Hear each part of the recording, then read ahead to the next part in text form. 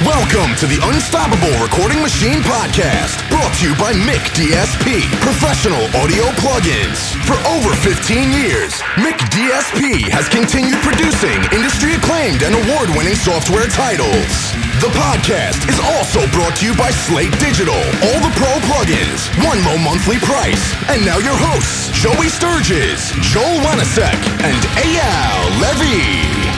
Today's going to be a funny episode because we have a hell of a guy joining us, Billy Decker. Welcome. How you doing, Billy? Good, guys.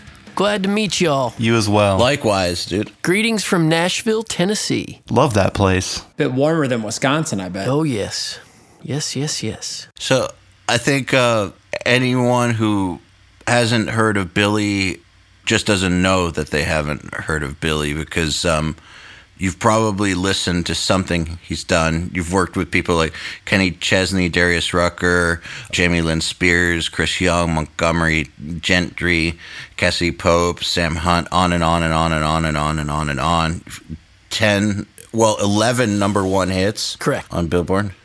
Yeah. That's, only? Jeez. No. That's it? Yeah. That's amazing. Just one away from a dozen, man. Well, thank you. I just, actually yesterday I went over and got a call from Rodney Atkins. He's a country artist, been around for a while, but he was the second most played artist of the decade, and he actually had the most played song of the decade, so they had like a ceremony where they were honoring him, and Lon Helton from the Top 40 Countdown from Aircheck was there and whatnot, and they took a bunch of pictures, and we did the old grip and grin, shaking hands with everybody. But they informed me that he actually had, out of the top 54 songs, over the last 10 years, they compiled the most played songs, a list of 1 to 100.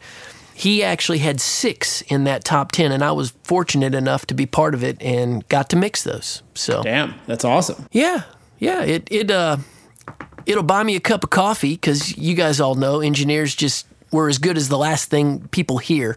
So I guess I live to fight another day. Speaking of living to fight another day and being judged on the most recent thing we did, how much work do you put out on average? Like I heard that you mix really, really fast and put out a ton of material. I do. Oh, hell yeah. We got another speed mixer on board. I actually do. Back in the day, take you back probably to 2001.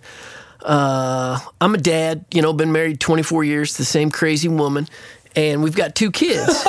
And you guys know the engineers, if you're not careful, you can spend 24 hours without seeing the sunlight in the studio, Well, my kids were growing up without a dad, basically, because I would, be in the studio in the morning and engineering at night. And after doing a bunch of research and just listening, I found out that mixers are kind of like the quarterbacks on the football team. They get all the chicks, they get all the money, they get all the fame and fortune.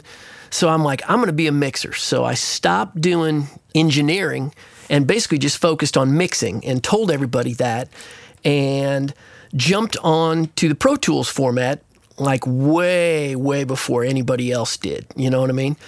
And by me doing that, I was able to take on more work than most people just because of the format and whatnot. Nashville's famous for songwriters, and all these songwriters record these songs every single day, and they need them mixed so that their publishers can go out and solicit them, to get them on the radio and get cuts and whatnot. So An average day for me would be somebody gives me about 6 to 8 songs, and I would actually mix those in one day.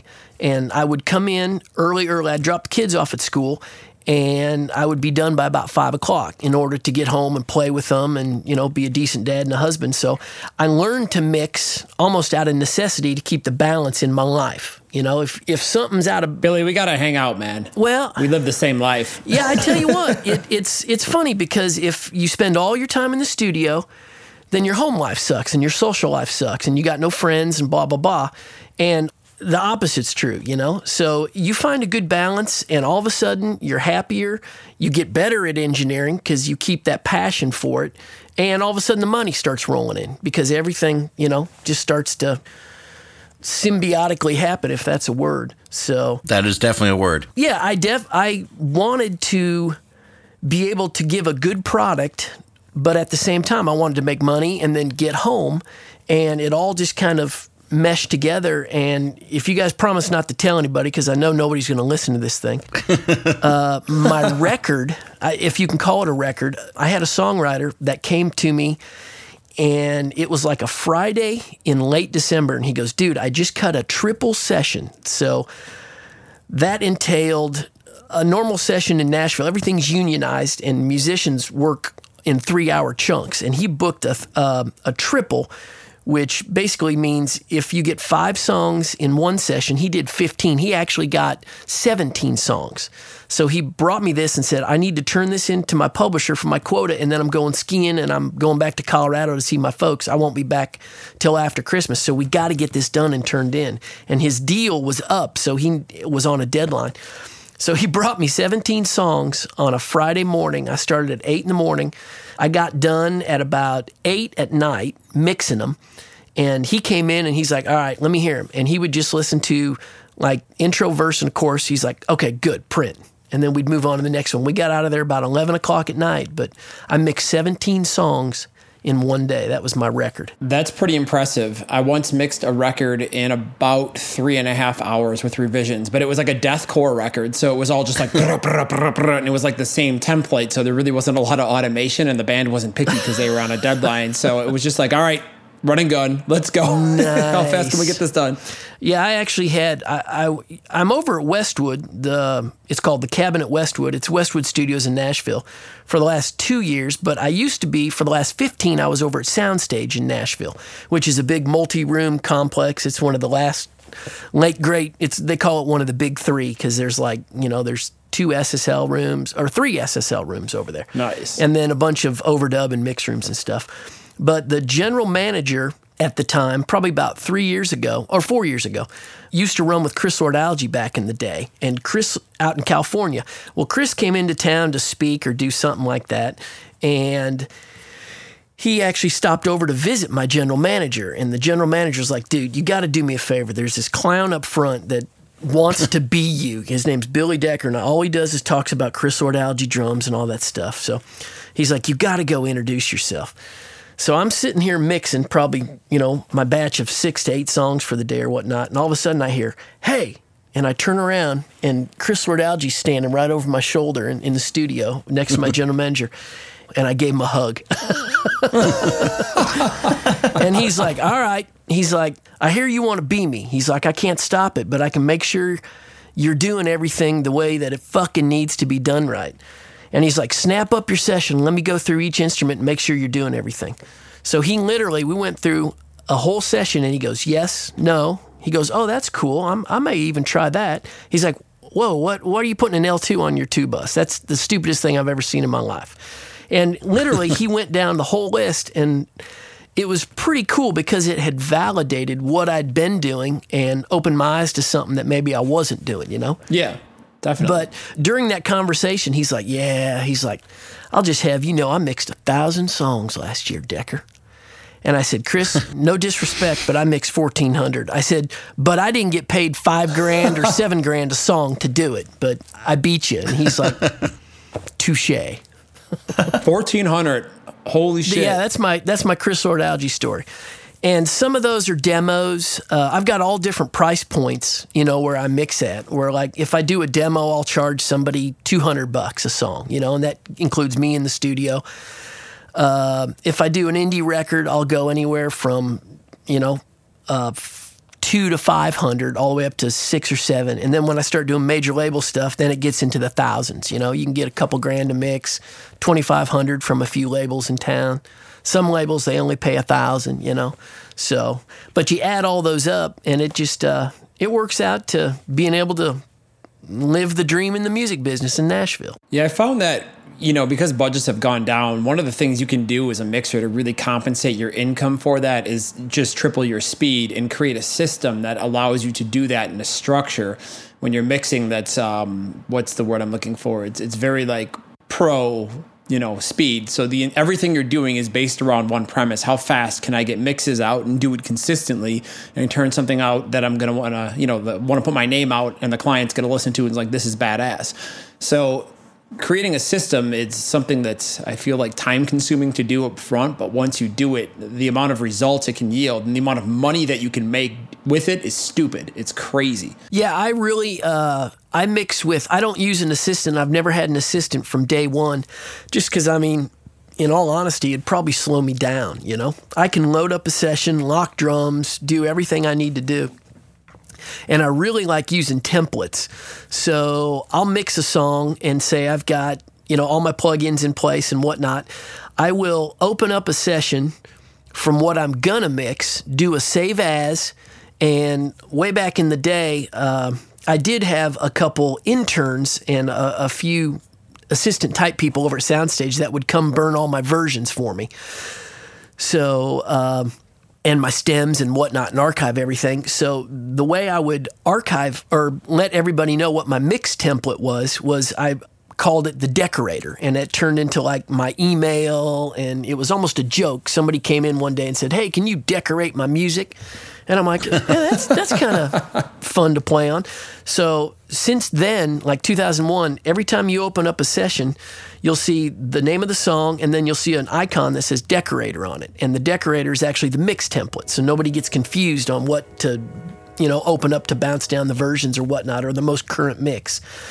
So I'll do a save as, I'll call it the decorator, and then I will import in just the skin or the everything but the audio into my new session, and then, you know, just hold Option Apple so your regions can't slide left and right, only up and down in time or in place.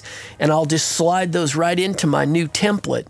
And it's mixed. Yeah, it really is. Itself. And then you hit play, and I mean, my samples are firing, everything's loaded up, and it's so constantly my templates are getting updated, you know? So the last thing I mix that I think sounds cool, I'll use that as my new template. Yeah, that's totally exactly the way to do it, because, you know, I have an assistant and he really speeds me up because, for example, if drums need to be triggered or organized, but when I actually touch a mix after I've done the first song on the record, all I need to do is literally write automation and then maybe like balance out some weird sectional parts. I hit play and the song is already mixed because the template is so well structured. Everything is routed, all the stuff is on, and it's ready to go. It's done. So I can rip through the song in like 20 or 30 minutes and maybe do a little bit of automation and then boom, print it onto the next song and rip up the whole record in a half day. Yeah, it really does work. And in Nashville, probably more so than anywhere else, you get a lot of the same studios being used and a lot of the same musicians. So, I mean, I see these. Oh, that's amazing. Yeah, I see these guys and I know the engineers. So it's like, oh, okay, this is coming from my friend's studio, called Benchmark. Well, I know exactly what he does on the drums. I know the mic setup. So it just like, I mean, that even speeds it up. Yeah, you break the Benchmark template. Exactly. So anything coming from him, it's like, it really goes fast. And in all honesty, I always kind of just shoot from the hip and go with my gut. And if I spend too much time on something, I start overthinking it and I'll literally mess it up. You know what I mean? If I don't... Oh, absolutely. If I take too much time, then I'll start doubting myself and go, oh, maybe that should be brighter or duller. And then you get out in the car and it's like, oh, hell, I should have just gone with what I did an hour ago, you know? I think that's a great point, Billy, because a lot of people, and this is something I see, and I tell this to a lot of people who are coming up. I'm like, listen, the difference between somebody who's a seasoned pro and an amateur is the amateur will sit there and spend 6 months on a mix. And like, yeah, if you spend 6 months tweaking your song, or even 3, or even a month, you know, it's like, well, these kids that sign up for Nail the Mix, and they'll be like, I spent all month mixing this song, and I'm sitting there scratching my head. I'm like, I wouldn't spend more than 2 or 3 hours, because the best mixing you're going to do is going to be that initial first time after you've done your prep, you close that out and you come back and you actually start mixing the song. You get into that zone. You're not questioning yourself. You're just like, this doesn't feel right. That's got to go here. This doesn't feel right. That boom, boom. You know, you flip through it all, you get it done, and you hit that first pass and you're like, yeah, it sounds like a song. And then, you know, you send it to the client, because you can spend like 4 days literally sitting there working on the sickest drum sound ever, only to find out the drummer doesn't like it and wanted it to be more natural or wanted more a different snare sample. Exactly. And then you just wasted 4 days. So I'm just like, all right, I need to get to the band as fast as I can, get it to sound like a song, because you hit play. If it sounds like a song, it's done, right? Exactly. So send it to the band. They're going to have their stupid nitpicky bullshit that probably doesn't matter and that nobody cares about except for the stupid drummer, because he wants his hi-hat up 0.3 dB. But, you know, his mom doesn't care. So we can negate that crap. And, you know, then you you run whatever revisions, and boom, hopefully the song's done in a couple of quick passes, and yeah, you can move on. So yeah, you got to have a badass system. That's really, I think, what it's all about. Yeah, and remember, the client is always right. Absolutely. That'll keep them coming back every time. The client is always right. How often, or like how many levels of revisions do you typically do? Is it like generally 0, or how do you handle mix notes, and how do they not slow you down? I don't know how many guys do this, but from day one, I've always warrantied my work. And so I tell everybody, I'm done when you're happy. And I think a lot of people be like, whoa, we only allow like 2 revisions and then we start charging after that. But the way I've always done it, and it's worked out great, is because I can do it so fast, I can snap up. I mean, I literally mix 100% in the box. I use no outboard gear, and I bounce to disc and everything. So everything is 100% recallable, obviously. But I can be mixing somebody across town, and then I get a call to do just like a quick vocal up or raise this guitar up or whatever, I can literally just stop, save everything, boom, snap up, do the revision, email it out real quick. I mean, literally half my day is probably doing a few revisions and then mixing on top of that, So I can still get it all done just because of the beauty of the 100% recall. But because I say I warranty my work, it almost lets everybody relax, and they don't drive you bananas on that first time you're doing a revision, and they actually will ease up. And I've had maybe 2 or 3 people that have quote unquote abused it, where they call back and like I'll do a demo and they call me 18 times, but that's very rarely, Most people are just like, they know they can call me and get something fixed that easy. So it's just like, oh, okay, just, put the vocal up. That's great, dude. Just go ahead and bounce it. That's awesome.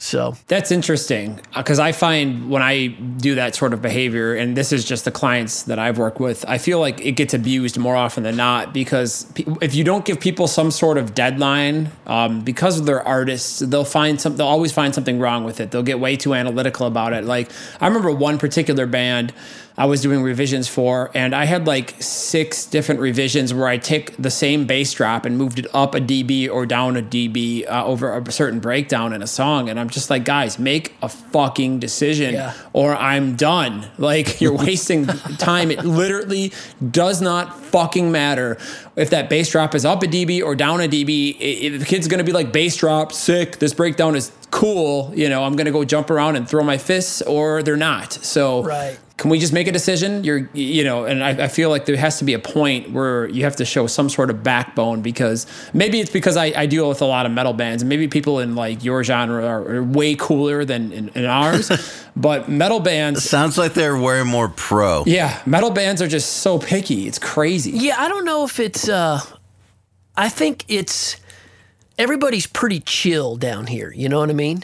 And I don't know if it's like I don't want to say it's a southern thing, because I'm actually up from the north. I'm from Nebraska originally, or I guess that's right in the middle.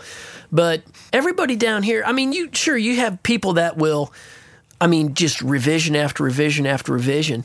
But I would say for the most part, by me doing that, I've actually had people go, dude, we know you ain't the best, but you're like the coolest and you're the easiest to work with, and you never squawk if we want to do a revision. You just go, oh, okay, thanks. You want to kick me in the nuts? Can I have another?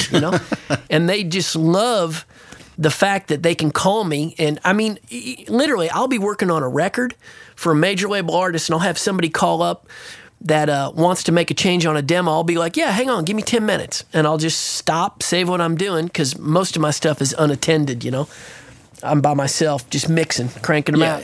And I'll stop, doing a full-blown major label record and squeeze in a few revisions for demos. And I always do tell all my clients, you'll never miss a pitch because of Billy Decker. I'm not going to slow you up. And if you've got to get this song done and over to like Jason Aldean or Kenny Chesney or whoever, you're not going to miss that opportunity to make yourself, a couple $100,000 if you get a number 1 song. It's not going to be my fault if you miss it. So I think that's a really important point, and something I feel like at least I know, talking to Joey and Al, that we've all kind of like lived by on our end, because thinking about our careers coming up and just going through it and, making mistakes and doing it the hard way and learning as you go. Something I always did that was really successful for me is that exact same thing where I would come in and I would just, no matter how much I wanted to like strangle the person because it was revision 72, I would still do the revision and be like, all right, get it quick, blah, blah, blah, blah.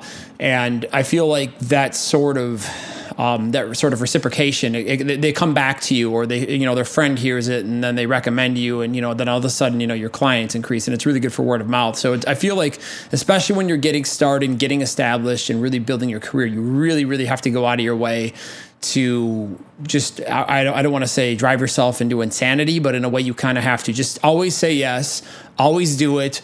Bite your lip, no matter how much you disagree or think it's wrong. And in the end, it will mathematically most likely reward you. Oh, absolutely. I mean, customer service, they do not teach that in recording schools. But if they could teach, I went to Full Sail way back in the day. Before it was even accredited, there was like 5 kids in my class. You know what I mean? I mean, we're talking 93. I think I went to Full Sail. But what they don't teach you is customer service. I mean, I tell everybody I am no different than the dude at the McDonald's window going, hey, do you want, pickles and ketchup on that burger? My only thing is, hey, do you want reverb and delay on your vocal? It's all customer service. And that's a great analogy. If you treat them like they're the king of the world, no matter what you're doing, I'm telling you guys, you will work forever, because nobody wants to work with a nasty, mean engineer that's, just no fun to be around. So exactly. I focus on customer service, and actually I've been told I've got the nicest smelling control room. I burn incense all the time. I burn Nag Champa. So you take a shower, burn incense, and be nice. You'll work forever. There's my 2 cents. Shower, incense, nice. I always put myself in their shoes. If I was in a band, what would I want the producer or the mixer to do? And I think a lot of people lose sight of that. They think about themselves a lot. They think about, how annoying it's going to be to do this, or, think about what they want to do. And the more you can put yourself in the headspace of the artist, the person that's hiring you, the more you're going to see very clearly what you need to do in order to keep their business. Absolutely. And you'll probably agree with this, but once you get to a certain point in your career, I mean, you get to a point where, okay, I've got the basics figured out. I've done some work. It's like, okay, I'm really getting good. I know what do they say? You got to do something for 10,000 hours before you become like proficient at it or an expert or something like that. Malcolm Gladwell. Yep. Yep. So you do that. We are all good. We're all good, maybe even great, in some people's opinion. So the only difference between going to, like, say, Eyal, Joel, or Joey is whose personality and who do they want to hang with. You're all going to make a great record. There's no denying that. So it's like, well, hey, who do I want to spend the next 2 months with hanging out? Maybe I like, Joel laughs more and his control room smells good and he's fun and, he keeps the kind of candy or chips around the studio that I really like. I'm gonna hang out with Joel. I'm gonna pick Joel, even though any of the 3 guys could do it right. All those things are inaccurate about me. I like Eyal because he sits in the dark all day long and doesn't talk to me. So that's true. So that's kind of an accurate reason to make the choice.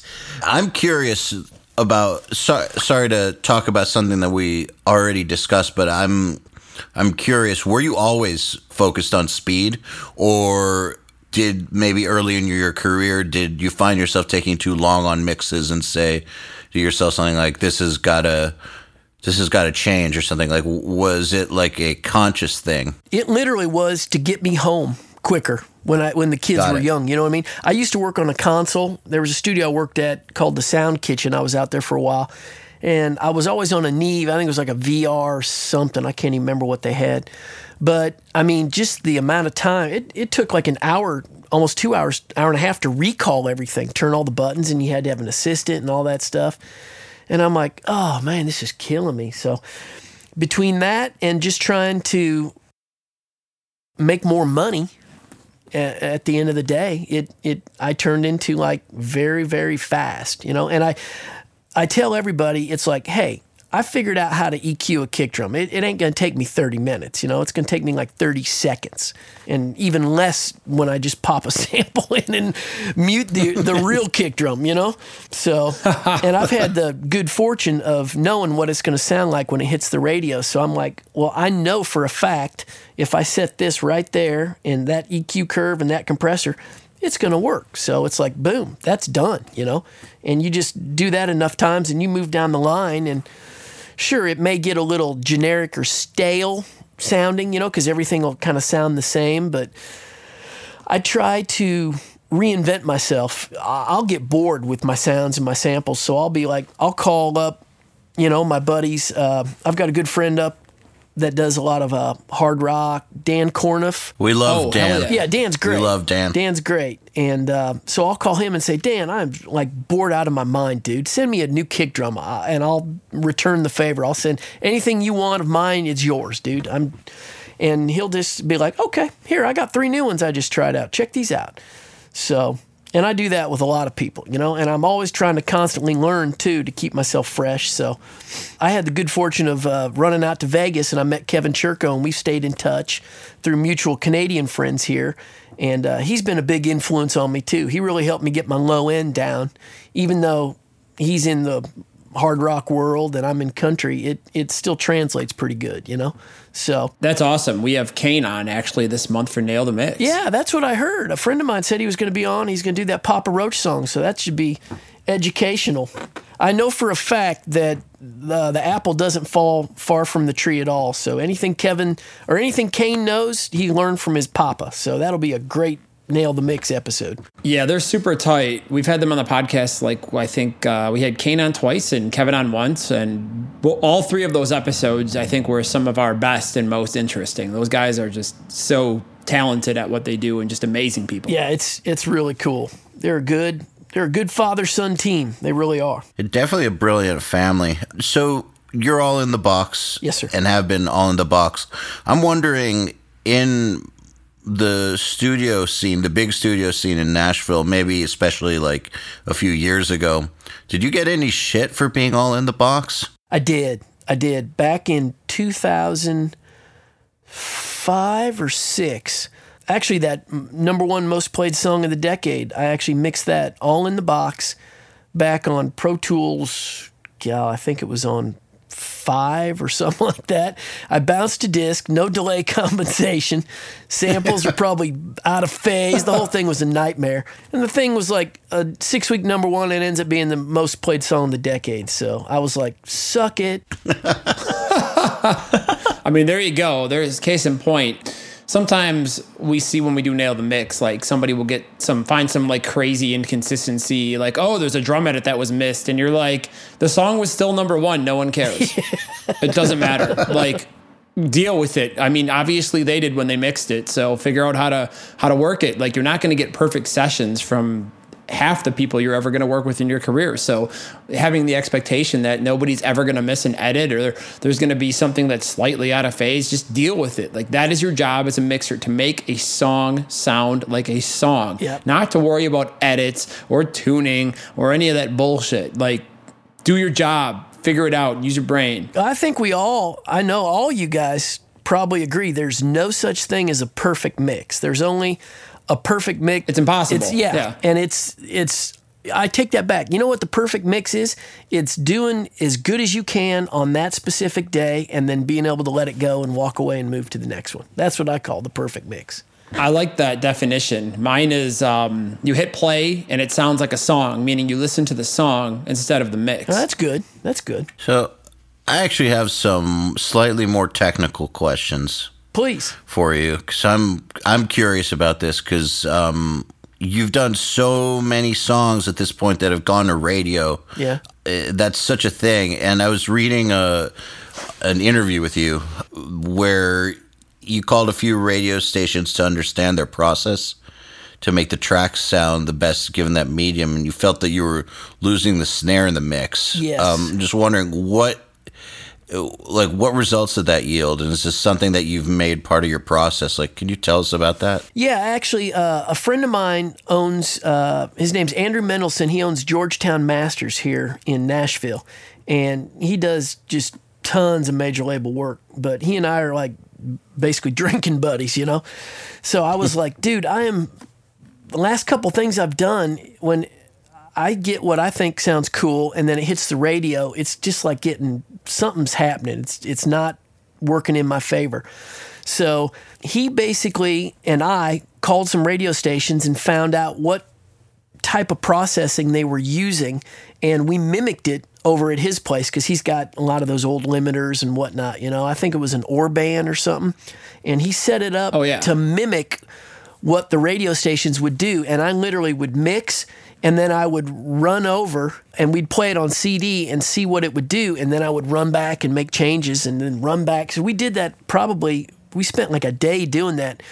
And to the best of my knowledge, if you really want something to sing on radio, I found you've got to almost put the nastiest frequency in a snare to get it to cut through, almost like in that vocal nasal range, like almost 2K maybe, 2, 3, not a whole lot, but just give it a little bit of a oomph there, you know, and then go bass shy. And then, so wherever you think your bass is sitting cool, I usually would drop it almost 2 dB. And then I would put the kick up probably an extra dB. So if I had my mix where it was, kick up a couple dB, bass down a couple dB, and then push the snare up and then put that obnoxious frequency in it to make it cut through. And so you listen to it by itself and you're like, dude, there's no low end. The drums are kind of spiky, punchy, you know.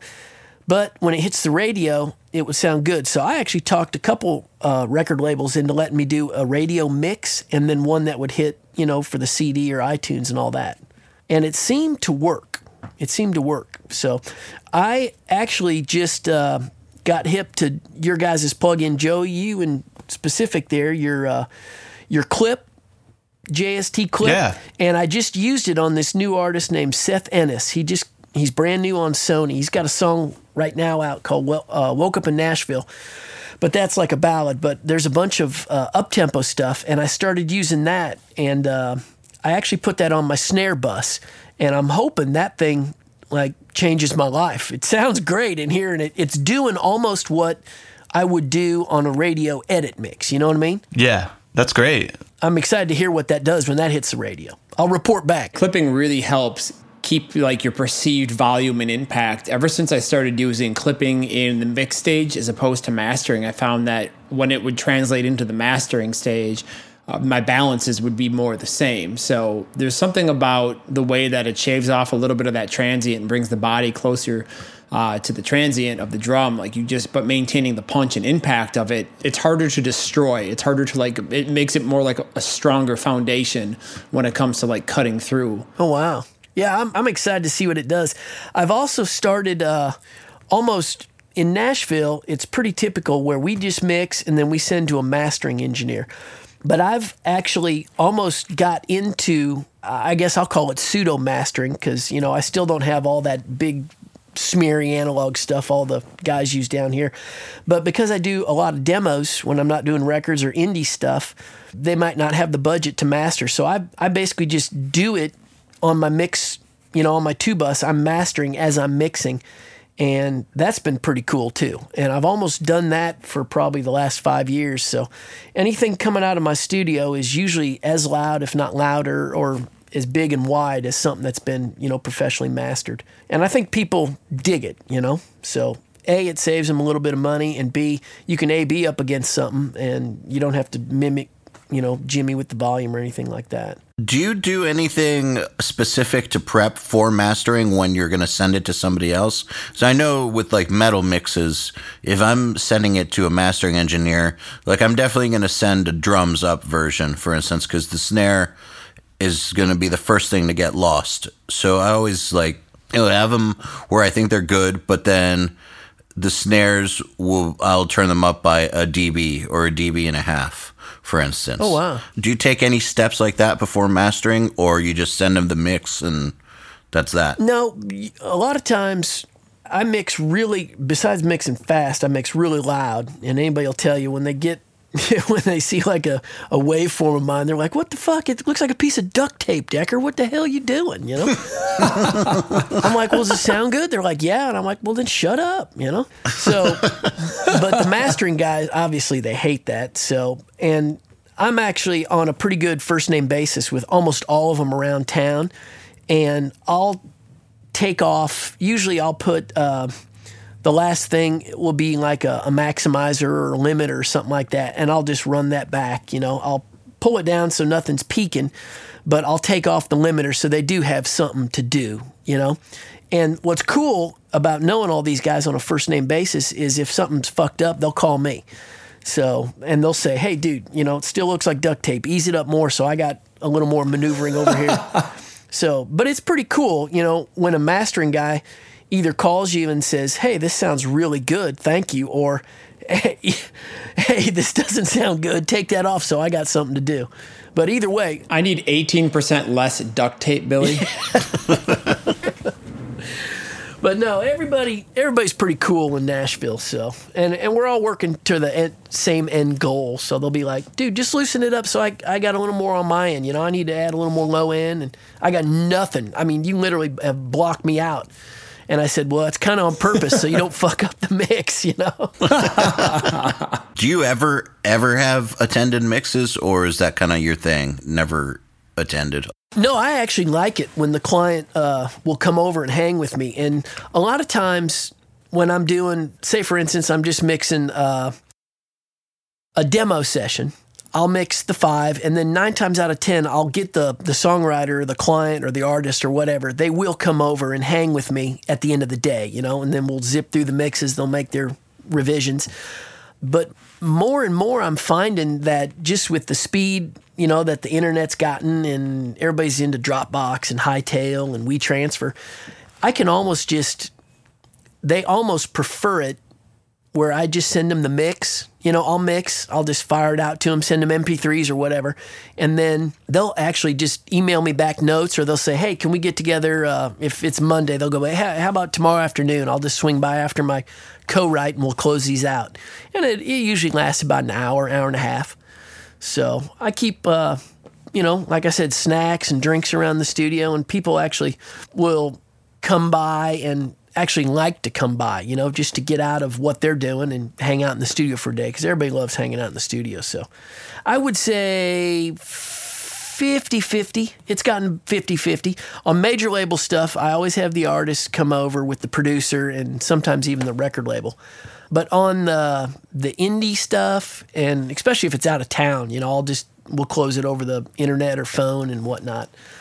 So I'd say 50-50, but I love people coming over. You know, it's always good to see everybody, and keeps you in sight and in mind, you know, as well. I think that's important because it's really easy to forget that a society exists and there's actually other people in the world other than your speakers and the person you're emailing that day. Yeah. You know, I was once told, you know, that old saying, it's not who you know, but what you know. When I came to Nashville, I modified it. It's not who you know, but who knows you. That's very true. And what they think of you. Exactly. So you almost need to make it a point to every once in a while. Facebook's great. I get a lot of work through Facebook, and it allows me to talk to, you know, old clients and keep in touch with them and whatnot. But back in the day, I mean, late 90s and whatnot, before they started building all these condos and tearing studios down and all that and making Music Row a mess, in my humble opinion, we always would see everybody. Music Row is basically a mile-long strip and about 2 to 3 blocks wide. And that's where everything is located. Studios, publishing companies, record companies. And everybody would like just be walking around, and there was restaurants down there. So you'd see everybody on a daily basis. And I can't stress the importance of being at the forefront of somebody's mind. They know you, they know what you've done, but if they see you, you know, you're out walking around, or they see you at a restaurant, it's like, "Oh man, Decker, how you been, dude? You know what? I got this new record coming out. I think you're the right guy for it. Damn, I haven't seen you for a while, dude. I almost forgot about you." So make it a point to anybody up and coming in the music business, definitely stay in sight and in mind of the people who are going to employ you. That's, in business, we call that top of mind. Top of mind. And that's exactly what that means, actually. And we use that strategy a lot. I've used it my entire career We use it a lot, and it's just it's exactly what you just said and exactly what it sounds like. That, if you're not on people's minds, they're not going to choose to go with you. Exactly. They're going to choose to go with what's on their mind. So you need to get into people's heads at least as an option. And then, they decide from there. Of course, it's their choice who to go with. But if you're not at the top of mind, you're not going to get picked. That's really all there is to it. Yeah, that makes perfectly good sense. So, speaking of Nashville, you touched on something I wanted to ask you about, which is I've heard about Nashville that it's kind of like a mafia, the music industry. And I want to know if this is true or not, but I also want to know if it is true that getting into the high-level music scene, or at least the mid-level music scene in Nashville, is like penetrating a crime family. What advice would you have for people who want to get into Nashville? Like, how does someone go about getting noticed there or getting into the loop? I've been doing this 2001, 2000s when I was doing it way before then, about, 7-8 years before, but I didn't start getting my stride and getting calls till about 2000, 2001. I actually had my best year ever last year, and I think this year we're going to even beat it as far as, money. Congrats. But what I'm trying to get at is, what is that, 2000 to 2006? It's taken me almost 15 years just to get to that stage. And it's not because I'm doing a lot different. It's just, it takes that long of doing it every day. Nobody uses business cards in Nashville. Nobody, it's all word of mouth. So, and it literally takes me back in the day doing a demo with a songwriter, and then his or her co-writer hears it and they're like, oh, cool, yeah, maybe we'll use Decker. And then 2 months later they do a session, and then it literally just builds and builds, and you're only as good, like I said, as the last thing you've done. And it takes that long to have something done the way you want other people to hear it, for them to hear it. It takes, it's taken 10 years for me to finally get some quality stuff that people are like, oh yeah, let's call him for a record. And then somebody else will hear that. And then luckily I was fortunate enough for it to be on the radio and got played a lot. So that just kind of spirals it, and it just build. But it used to be where Nashville was, there was only about 5 producers and they would do everything. And there was 5 studios. So that's the mafia. Yes. Yeah. Now it has changed with the influx of quote unquote pop music into Nashville, whatnot. There's a lot of younger people that are now producing. Most of them are songwriters. And because the royalties have gone down and whatnot, a lot of the producers will say, hey, I'll give you my song if you let me produce this track. So now, whereas before 5 producers were doing everything with 5 engineers at 5 studios, and it was a nightmare to break into. Now, I mean, literally, the dude down the street might have a song that's awesome that he programmed, and he can call up and say, hey, I'll give you my song, but I'm going to produce the track. And then he'll come in and they'll go record it and do the exact same thing the 5 producers back in the day were doing. But now you've got 5 or 6 producers on each record. It's starting to become that pop thing where one guy's not doing everything now. So I would say now it's even more easier to break into Nashville than it used to be. It used to be really tough, and you'd have to go down and convince one of these 5 guys you were worthy of getting in their inner circle, or you'd have to wait till somebody, took too many drugs or drank themselves to death and get his slot. I think this is really refreshing to hear, because everybody's so doom and gloom, and I think unnecessarily so, because there's just so many people out there doing amazing things and making great careers, and it can totally be done. You just pointed out a perfect example. It's actually easier to break in a market like Nashville than it's ever been, and I think that people need to hear more of that kind of stuff right now in this industry, because so many people are focused on all of the negative stuff. So budgets are down, file sharing, no one's selling enough records, blah, blah, blah, doom and gloom. And it's like, it gets old. So It's nice to hear something positive for once. So thank you, Billy. Yeah, well, I tell everybody I'm almost in like a niche-based You know, the economy goes up and down, and Spotify, iTunes, all that stuff. Nobody's making any money, blah, blah, blah, blah, blah. But at the end of the day, they still have to sound good. You know what I mean?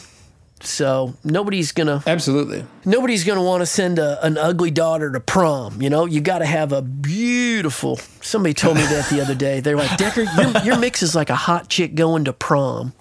I'm like, oh, that's interesting. I'll use that. She's decorated, man. So, That was like a 3-pointer. Oh, dude, at the buzzer. Joey, that was a half. That was a half court shot, Joey. Joey, you win the internet today. Or whatever day this episode comes out. that's funny. Yeah, you've been like sitting in the corner this whole episode waiting for that shot. Can we get like an applause button sample or something in this? But yeah, I mean, you got to sound good. So guys that mix, and you know, I think we're always going to be able to find work, because at the end of the day, regardless how much it costs to make or how much it's earning, people still, they have to sound good. I mean, if it was really that easy to mix, there'd be more than the four of us. You know what I mean? Sitting on this podcast, we'd have like 100,000 people you'd be wanting to interview.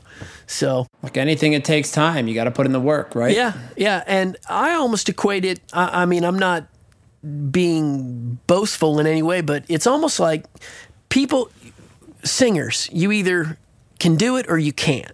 You know, you can't really teach it. I mean, you can, but it's like, hey, you either got it or you don't, you know? And I almost equate mixing the same way. Otherwise, there'd be 50,000 of us doing it. I mean, you either can do it or you can't. And the ones that I've always said are the super mixers are the ones that can make the music sound the most pleasing to the masses. You know, the most people that go, oh, that sounds good to me. Those guys end up being the super mixers. And that's definitely not something you can learn. You know, it's either you got it or you don't, you know? Taste, yes. Somebody once said, what's your favorite plug-in? And I just pointed to my ears.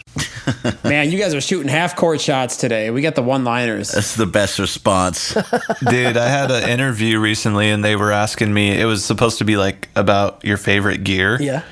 And I was sitting there like in front of my laptop looking at this email, just thinking like, I don't have any favorite gear. Like so I wrote the way they constructed all of the questions was like about gear, like take a picture of your gear, you know, how often do you use your gear, and blah, blah, blah. And I was like, well, it's my ears. I use my ears every time. Mm-hmm. Here's a picture of my ear. Oh, that's awesome. This is my favorite gear, so. That's funny. Another thing I want to impart on your listeners out there, don't ever stop learning. I think if you get to the point where you're like, oh, yeah, I've had, you know, a couple number ones. My shit sounds great. You stop trying to be better than that, I think you die. You stand still, you die. Country music pays the bills for me, but I am so in awe of you guys. I love hard rock, modern metal, the drums, the guitars, the bass. It just, I tell everybody, country pays the bills, but rock soothes the soul. You know what I mean? And if I could sit where you guys sit every day, it would just be like, that's like my dream job. So Careful what you wish well, for. to add on or to segue into that, another big word, I actually got introduced and reached out to a former guy that did some stuff with you guys on your podcast, Brian Hood, here in Nashville. And Oh, yeah. Great Brian's guy. awesome. Yeah. We love Brian. and a friend of mine, I was doing a session and this metal kid came in. He's like, oh, yeah, I produce these and it was a country thing. But we got going and he was like, yeah, you got to meet my friend, Brian Hood. And he's like, he does this recording class and he posts these videos online, how he does it. And he's like, check out his stuff. And I went, you know, and allmusic.com, whatever, and looked at what he's done and listened to it. And I'm like, oh, wow, that would be so cool to morph what he does into like what I do and try to slap Nashville with some metal drums, you know, see what that would do. And Hell yeah. it'll either get me fired or hired, you know. So I reached out to him, and he and I got together. We spent like 2 hours talking. We traded samples. He kind of told me what he did. I told him what I did, and he actually picked up. He didn't know the Apple option thing, or option Apple, where you can not slide regions left and right; they'll just go up and down. And when he came over, I was just in awe of his sounds and his approach and stuff like that, especially on drums, because kick drums sell records. That's our motto. And he was like, dude, no way. Option Apple. He's like, I've been doing this for this long, and I just realized that the regions won't slide left and right. He's like, dude, you are my hero. And I'm like, you're my hero? I'm like, he's half my age. I'm almost 50. I'm 49.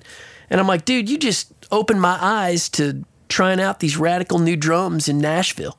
Because in Nashville, pretty much drums just keep time. They're really not. I mean, they're an instrument, yes, but the way country music approaches drum, it's changing. It's getting more poppy, but for the most part, I mean, you guys lead the charge as far as drums. It's just that format and your genre of music is awesome as far as drums go. And I was like, man, if I can incorporate that here, that might be like a new country phase or whatever, if I can push it in that direction. So I've made it my motto to learn as much as I can from guys like you and pick your brains and see what plugins you're doing and just talking to you here and morph that in. And so I'm telling y'all, don't ever stop learning. And if you think you know it all, you don't. Just reinvent it, That'll keep you young and employed. Amazing advice. We're always learning here, too. I think we're learning junkies. I totally agree that the moment you stop is kind of the moment you stagnate. We were actually talking about this with Brian when he came on the podcast, is the three of us never stop learning, ever. Like, never. It's crazy. Like, I'm studying more now than I did when I was in college getting a bachelor's. I literally go home and study and read and more than I ever did in any sort of actual school. And everybody that we work with does the same thing. It's all like part of the team, like you have to. I agree. And now that you guys had me on this podcast, I actually have your cell phones and your emails, so you're going to be getting tons of questions from me off the record. Shoot away anytime. Yeah. More than welcome. And you're more than welcome when somebody pulls out a steel guitar or banjo on your next metal record. You know who to call. You got my number now. Amazing. Dude, I can't wait to hear metal drums on country. Yeah. That's going to be killer. It should be fun. I'm trying to get the double kick thing going here in Nashville. I can talk a few of these guys into just start rocking them. I'll send you some new drum samples when we get off this podcast. Beautiful. So we've got some questions from the audience. Yes. That we'd like to ask you. They were pretty stoked that you're on here. Oh, cool. So definitely ask some questions. But let me just jump right in. And I'm trying to find one that we didn't already cover. So, all right, Jason Dominich is asking, I would like to know how he gains stages. Here he runs his master fader in the minus area instead of leaving it 0. Would like to know what benefits he finds from doing so. I actually am, for the most part, self-taught. I mean, yeah, I went to Full Sail, but after that, I never got to apprentice or be an assistant engineer underneath, like, what I would call a mentor or a great engineer or somebody I really wanted to learn from. I just didn't ever have that opportunity. So I pretty much don't do anything the way you're supposed to, if that makes sense, just because I'm self-taught and I figured out if it sounds good, it's right in my book. So I don't care how you get there as long as you get there. Absolutely. I mix with a lot of compressors. Let me see if I can get this right. I use a lot of compressors, but I use a little bit of each one. And I mix really hot on the individual tracks, and that was causing my two-bus to overload. So I constantly find myself pushing down my master fader and then making it up with limiters and whatnot. I've tried flipping that, starting with like my master fader up at 0, like they teach you in recording class, and unity gain and all that stuff. And for some reason, I always I'm hitting the option button and the fader, and it's snapping up to 0 on my individual tracks. So my kick drums, I always like to have up, but I'm doing that with too many tracks and it's overloading my two-bus. So I just bring my two-bus down. And I've actually tried hitting the all button and grouping everybody and bringing everybody down and then pushing up all my returns, my master fader, my augs, my verbs and delays and, my subgroups and all that stuff. And that'll kind of do it, but I mix, I guess I probably mix too hot. And that was one of the things when I told you Chris Lord-Alge came in. He's like, dude, why you got like red lights everywhere? What is going on? And I'm like, well, it's not distorting. So apparently Pro Tools has built in a few dB of headroom even when it's tapping the red, I've heard it that they did do that. Yeah. So, I mean, I turn it down, and y'all know that you basically can only hear distortion at real low levels. So I turn it down, hit the dim button, and if it's not crapping out, I really don't care what it looks like as long as it sounds good. So, but the reason, tell Jason, the reason I run that 2-bus down is just because everything else is coming in too hot. So something's got to come down, and I just made it the 2-bus. Got it. All right, here's one from William Lennon Willis, Okay. And I'm going to add something to his question that I'm curious about. William's asking, what made you want to go into the music business and why country music? And I'm going to add to that, you went to school for criminal law, right? Yeah, criminal justice, the University Criminal of Nebraska. justice. So why did you go from that into music? And maybe you can work the answer to both questions together. Like, why did you go from criminal justice into music, and then why music and why country music? Yeah. So in college, I always played in bands. I was a guitar player and a singer in like a college dance band. We would play sorority, fraternity parties, and it was a pretty good gig because it always paid for my spring break trips, and it was like my extra spending money in college. So when I graduated from college at the University of Nebraska with a degree in criminal justice, I was going to go into, actually, my dad's good friend had a son who was a recruiter for the CIA. And he's like, hey, when your boy gets done with college, if he's interested, have him call me, and I can, it's just like anything, it's who you know. So he's like, I can help him weave his way through the introduction path or the auditioning process or whatever for the CIA and kind of just help, steer him in the right direction. So I actually had an interview lined up, and at the end of the day, I was like, man, I don't think I could shoot somebody and live with myself, I mean, I'd like to beat some ass, but I don't think I could kill somebody, And so I bailed on that and decided to go to a recording school with the hopes of learning how to make my band sound better through demo tapes or doing a record so we could make more money. And when I got down to the recording school, I realized I was way better at making the music on this side of the glass than making it on the other side of the glass. So I just stayed. And after I went to school, I went out to California and did a stint at a studio in San Francisco, and we did a bunch of alternative rock. And I actually traded room and board for the internship. So instead of getting paid, they let me live above the studio. There's a little like efficiency apartment. So what I did was at the end of every day, I was working with pretty big names and pretty big producers, and we would finish up for the day. And obviously I was the last one to leave because I lived upstairs. So I would come down and remix and make my own reel out of all this music that I had been doing during the day and just practice and play with it. And I made a reel of all these songs that I mixed, and it was like pretty good names and stuff, even though I didn't mix the record. I had like a mix of that song and sent those out and got 3 job offers and ended up at a studio in Virginia Beach that was doing hip hop and R&B. And so I went out there and did a stint and worked with a group that Michael Bivens of Belle Biv DeVoe was headlining up.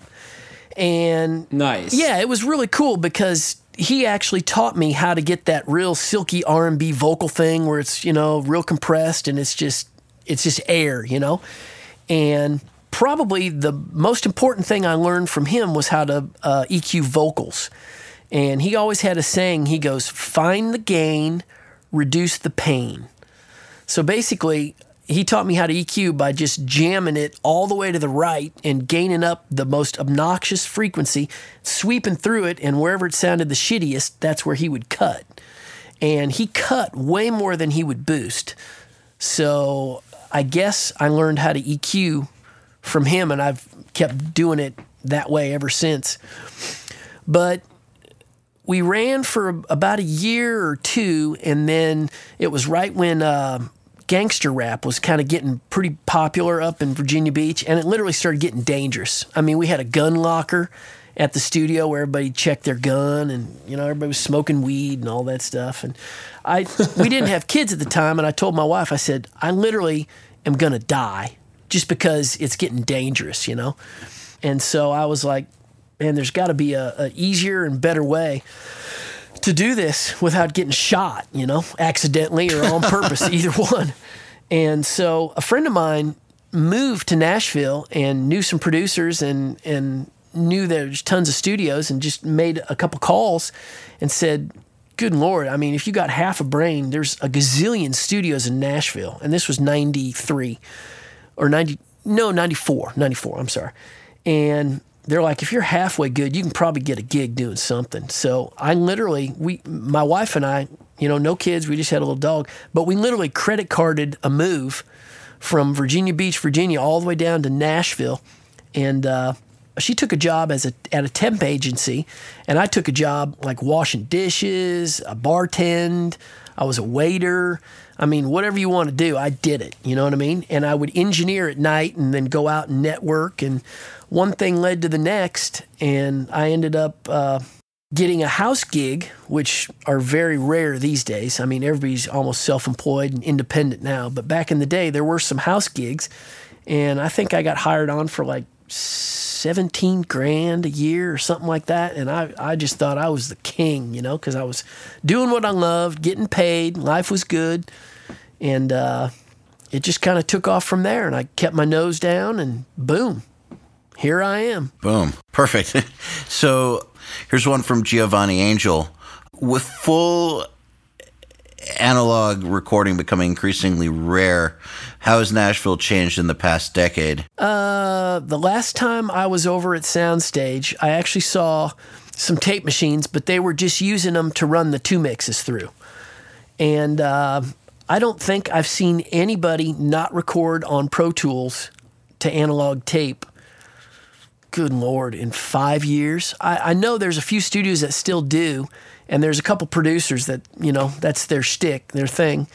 But I would say for the most part, everything I get and everything I see is just WAV files. There's a lot of programmers and producers in town that love Logic, and most of the guys I'll get stuff from that are like track guys, they all will just send me WAV files.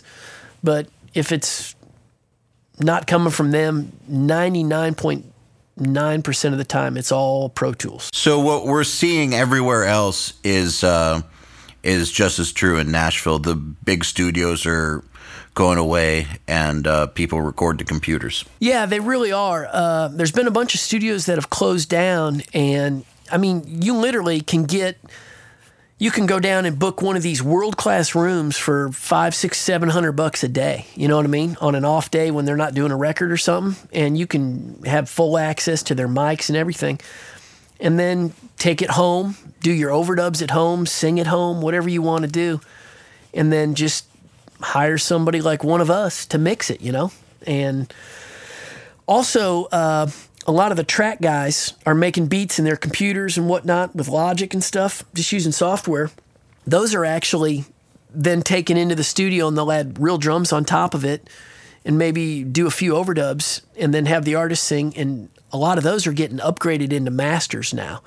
So whereas before you used to have to go into a studio and spend, days, weeks, months, I mean, you can turn something around and, do all your programming at home, take that in the studio, just book out a little 3-hour session and grab just drums and bass only on, like, say, 5 to 8 songs, and look at the time and money you're saving. Then you'll go home and lock it and edit it and all that stuff. So it's really changed. But like I said, because I just mix, I've been almost immune to a lot of that stuff.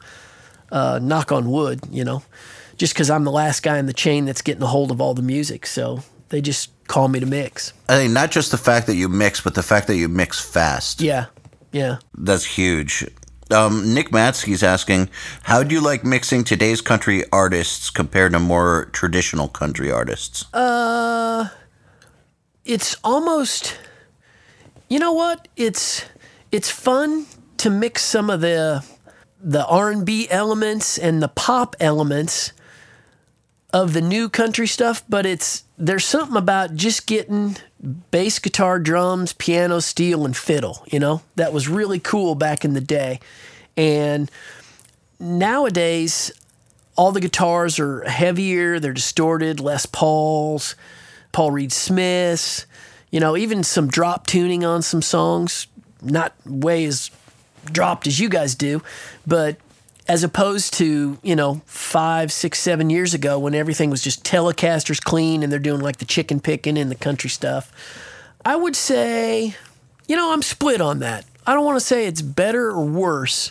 Let's just say I've had to pull out a lot of my R&B chops though, with all the programming and stuff and a lot of filtering because now everybody's using sub basses and 808s. And if you're not careful, that'll just blow the fucking speakers right out of the truck if you're not careful, You guys are used to the sub stuff, but in country, it's like some of these guys that don't know anything about R&B or something, they'll get an 808 and it's just like, and your doors start rattling and shit's falling off, the mirrors are falling off and all that. So that's my kind of country right there, man. High pass filters are a must in today's country music. How about that?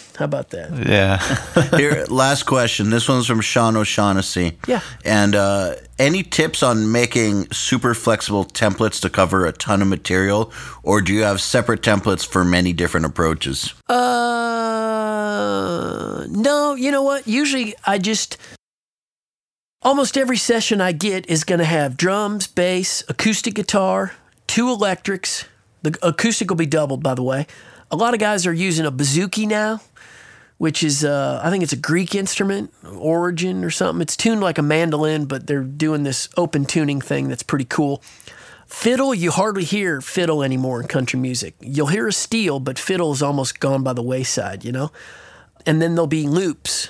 And if the loops aren't locked to the drums, it's just like, it sounds like tennis shoes in a dryer, dude. Oh, it's yeah, horrible. man.